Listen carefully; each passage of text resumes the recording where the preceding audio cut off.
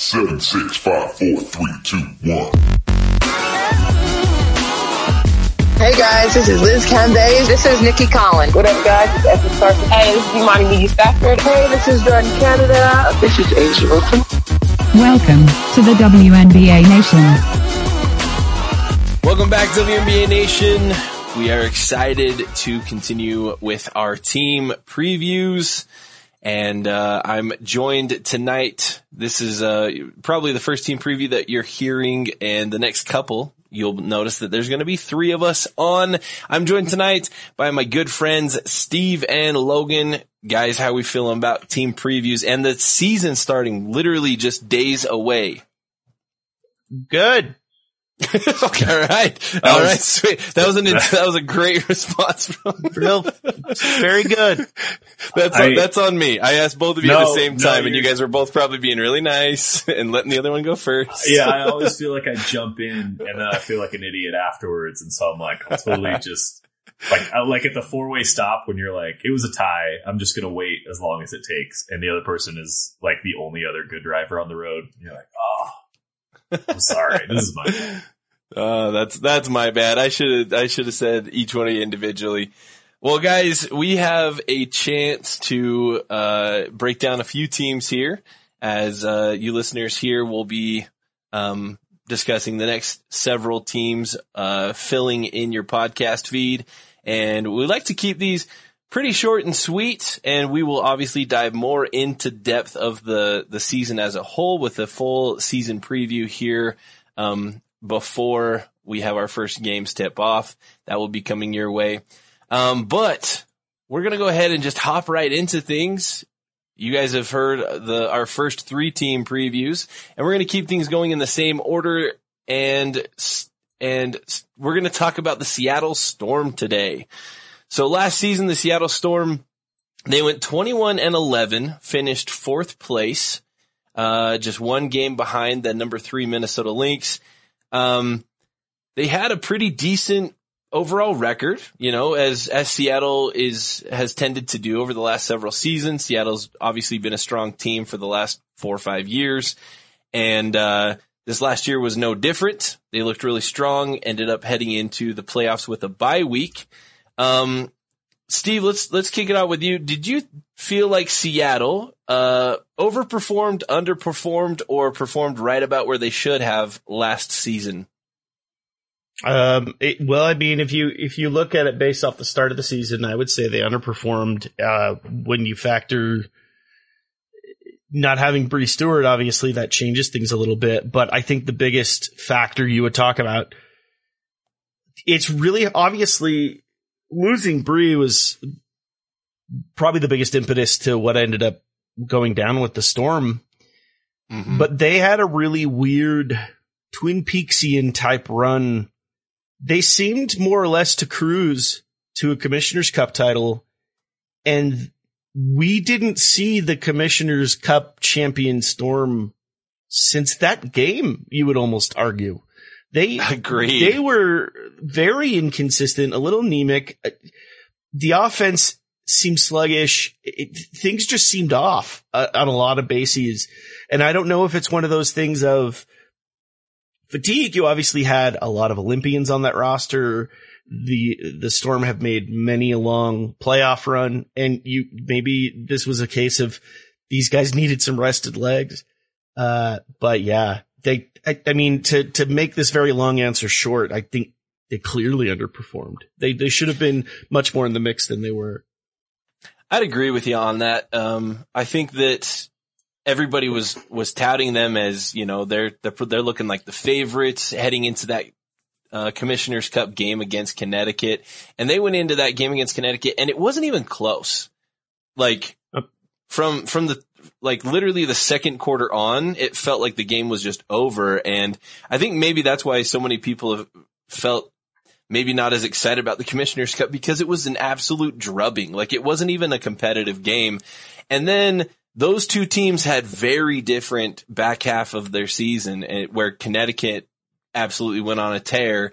And then Seattle, their next 7 games, they lost 5 of their next 7. And so Seattle just really started to slide a little bit there towards the end. So I'd agree they did tend to, I think they underperformed in that back half. Logan, speaking of the end of the Seattle season this last season, they came in as the number 4 seed and had a chance to get that first round bye. Talk to me about the Seattle Storm playoff performance and your feelings on that. Well, judging by how the regular season ended, I was actually fairly impressed at how they conducted themselves in a playoff game against Phoenix, who obviously is a team they are familiar with, right? Like Seattle and Phoenix, they have showdowns every year. This is a game that went to overtime. If it's been too long, and I need to set the stage for you here, this was a close game. Basically, the entire second half was back and forth. Went to overtime. Katie Lou Samuelson was the Storm's leading scorer with 18 points. Bree obviously not in the picture. The Storm kind of started tapering off before the Stewart injury, which I think is important to remember. Stewart was doing a lot. She was like the leading points getter and rebounder, like 5 straight games for that team before she got hurt, and they weren't winning those games. I don't even realize that. That's interesting. Yeah. Yeah, they were basically a 500 team the back half of the season. I think the rockiness of their production, I don't want to say directly was the cause of Bree's injury, but in a way, because she had to carry quite a load to try and maintain their team's efficiency, and you could tell that it really, mid part of that season, obviously, up until she fully officially got hurt, there wasn't a ton of injuries on their end. But you could easily tell Seattle was banged up in a lot of ways. Just a lot of miles had been ridden. And so you almost wonder if that early out, getting a full off season to try and rest yourself a little bit, can play huge dividends for this team. Because it's just, I don't want to make the male comparison again, but it won't be to the MNBA. It will be to Major League Baseball. We're watching what a fully rested and healthy Clayton Kershaw can do again. And I feel like Bree and Stewie, they're the same people. Can you tell I'm tired? What Sue and Stewie can potentially do, having a little bit extra mileage under their legs. That's what makes this case curious for me. Mm-hmm. That said, some of their off-season moves, I question. There's just so much going on with this team that's like, it looks like it has potential to click, but it also looks like, I don't even know. Logan's point was very succinct. To call the end of their season on how Stewie went out doesn't tell the story. They very much were on the downturn almost from the moment they raised that Rose Gold trophy, and suddenly they just didn't look like the team that we were expecting them to. Yeah.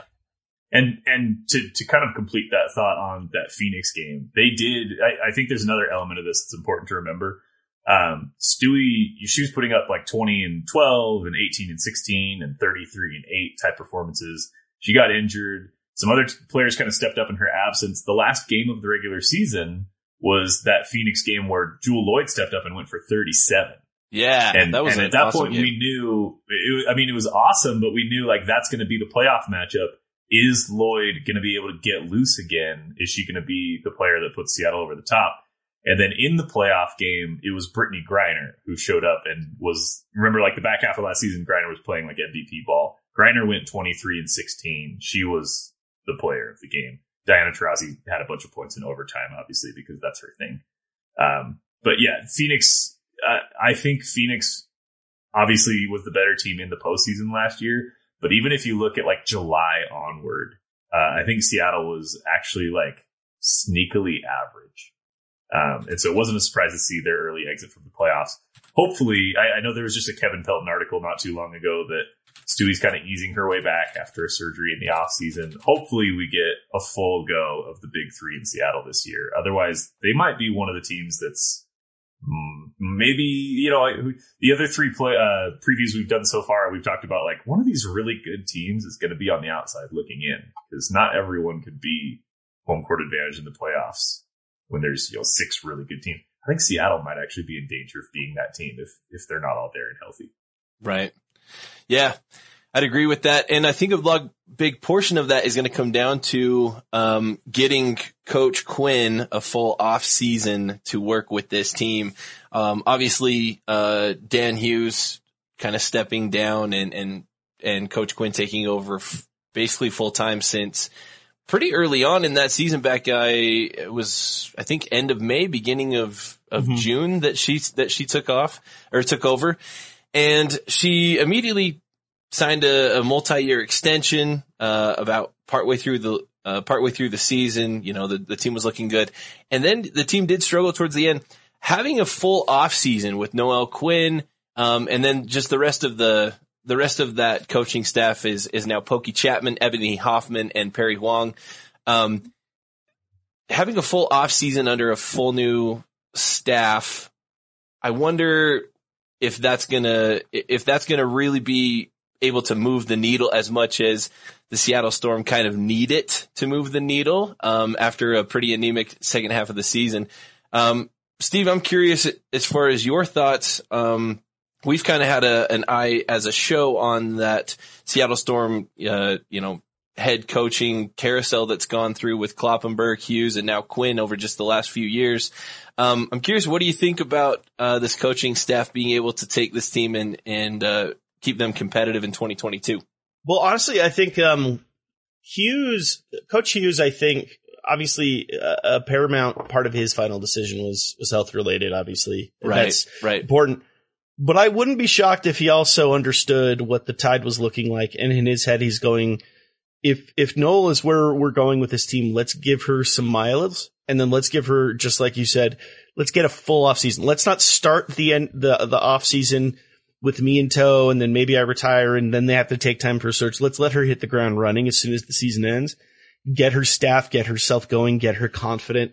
I think if there's one thing that I've noticed from even just interviews with Coach Quinn, she seems very confident in what she's putting together. For someone at her tenure, it's encouraging to see a level of confidence. I'll say, looking at the staff, I have been the most critical of Coach Chapman of anyone. Her tenure at Indiana, how things ended at LSU. This is about as perfect of a situation for her as it stands right now, because I think her experience speaks for itself. She's a great position on position coach. She knows how to coach up stars, especially bigs, pretty well.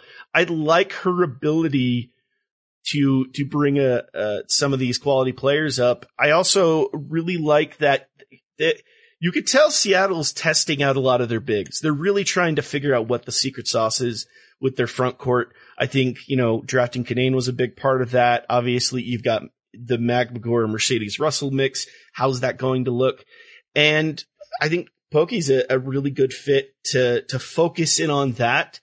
And then allowing, obviously, being someone that could be a good voice for someone like Noel Quinn to do their job. So I honestly really like the crew that Coach Quinn put together. I think it's very well, it's balanced, it's smart.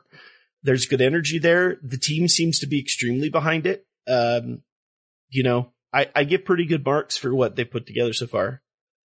Yeah, I'd agree with you. I think that they've done a really solid job. I think the off season, a lot of people want to focus on some of the players that they lost. Obviously Jordan Canada, Katie Lou Samuelson are some of those that moved on and are no longer there. But they did, for all of the question marks surrounding Jewel Lloyd, and Bree Stewart, as far as making sure they came back, they did get them signed on. Now Jewel's for 2 years and Bree's only for 1, but we're talking 2022 season right now. And so it's all good. It's all gravy. So I think that, perspective is what's huge here. Is there are people who are going to look at losing Katie Lou, Jordan Canada and company.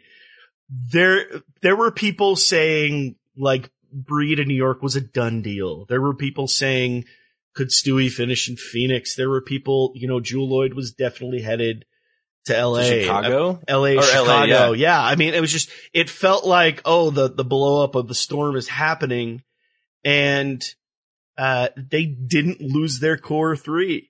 And that's a pretty big deal. I think that's going to stand to make a bigger difference than people might realize. And speaks pretty heavily. And obviously, like, I was surprised at some of those changes, and we could talk to them a little bit more efficiently here. And some of those moves may have played really well in their favor because, you know, I know she's had a year off. I know there was a lot of controversy, but I like the pickup of Gabby Williams a little bit. Like, I like the fit of Gabby a little bit more than I like Jordan.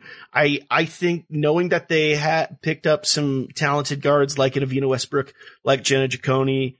I mean, we'll see who gets signed and who gets waived out of that draft class, because I think they still have an official roster listing of like 18. So a lot of these players could still end up there. And I really like, one of my favorite signings of this entire offseason is Brianne January. Yes, thank you. I think that was such a downplayed signing across the league. Everybody else was talking about all these other signings. January to Seattle was huge. I love it. Sorry, I cut you off, but I loved it. Yeah. I'm a huge fan of it. I love the leadership there. Obviously, she still produces extremely well. Also, I just always get warm fuzzies anytime a player gets a contract who's older than me still, because that's starting to come to a close. That always feels good. Yeah. So seeing that 1987 date of birth on the roster is just a good coming. But like Brianne January, Gentle Lavender, they added a lot of young potential. It looks like they have a lot of pieces they could put together and figure out what the future is going to look like for them. But I like some of the veteran leadership they added as well.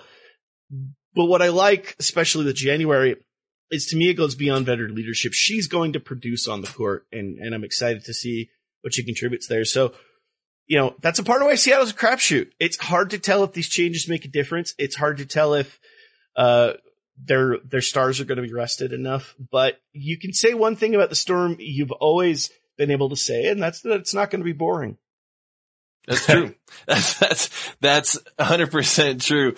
Logan, you and I have had a lot of talks, both on mic and off mic, about the insane amount of parity toward the top of the league, kind of the top half of the league. The league almost feels split. But I'm curious for you, do you look at this current Seattle Storm roster and coaching staff, and would you label them as a contender this season? And if so, maybe give us like a range of where you see them finishing. Yeah, this is maybe the team with one of the widest ranges of ceiling and floor in the league this year, which might be surprising if you're a fan of the last 5 years, because Seattle's just always in the mix. Are they a contender in the sense that they're a threat to win it all? Sure. I think if you have a healthy Bree Stewart and a Jewel Lloyd and Sue Bird core, you're always a threat to win it. Are they going to be a favorite? No, I don't think so. So I think they'll definitely have a chance to threaten a deep playoff run. I also think they have a floor that sees them miss the playoffs. I've thought a lot about that. I'm not just trying to be shocking, but if Stewie decides, instead of trying to make a comeback this year, she wants to take it easy and not jeopardize a future contract, because she is on a 1-year deal. If Sue Bird looks ready to retire, I don't think that's going to happen, but if there's even a 5 to 10% chance of two of their big three kind of taking a major step back this year, the margin for error at the top of the league is so thin. I mean, this is a Storm team that felt dominant for stretches last year. They finished 4th. It doesn't take a lot for teams like Dallas and maybe New York to kind of leapfrog you if you don't have your full roster out there and maybe your mind is elsewhere. So what I think is probably going to happen is Stewie's going to go out, treat it like a contract year, play hard, get the Seattle team into the playoffs and try to do some damage. But I do think there's a little bit of a chance that it's kind of a lost year for the Storm if they start off poorly, if players aren't healthy, if it's obvious that like Bird isn't going to be active for every game, if they make some moves to try and basically plan for the future instead of staying in win now mode, which it feels like they're in win now mode, but maybe, if the first half of the season goes badly, maybe they'll pack it in. I don't know. I'm talking about a slim chance of that happening here, but because there is a chance, and I don't see that for the other 3 teams we've previewed so far, I would say their floor is as low as like the 9. Oh, wow. Okay. All right. Steve, I want to hear from you. What range do you see them finishing? Are they a contender in your mind? Oh, The thing is, it's hard because the win now mode thing is interesting because I think you kind of have to be when you're still only 19 months separated from a title, which they are because of how late they pulled in 2020. But it's a very difficult mix because we've talked a lot about the big three. What I'm having a hard time with is figuring out, okay, then who's the fourth as I look at this roster?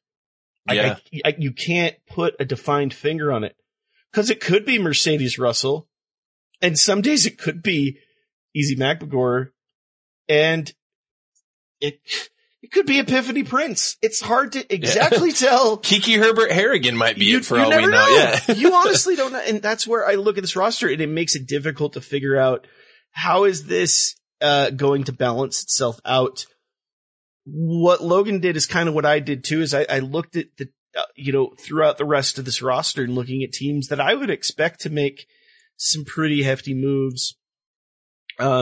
Seattle over the last 2 to 3, you could even argue 4 seasons, have been in that top 3 mix. There's always kind of been the 2 contenders and also the Storm as a contender as well. The Sun and the Aces have put their voice in. Obviously, the Sky and the Mercury most definitely did getting to the finals. And then the Lynx are in there. And I just feel like they're in a situation, the best way I can put it is the common saying is if you're not rowing hard enough forward, you're going to find yourself drifting back.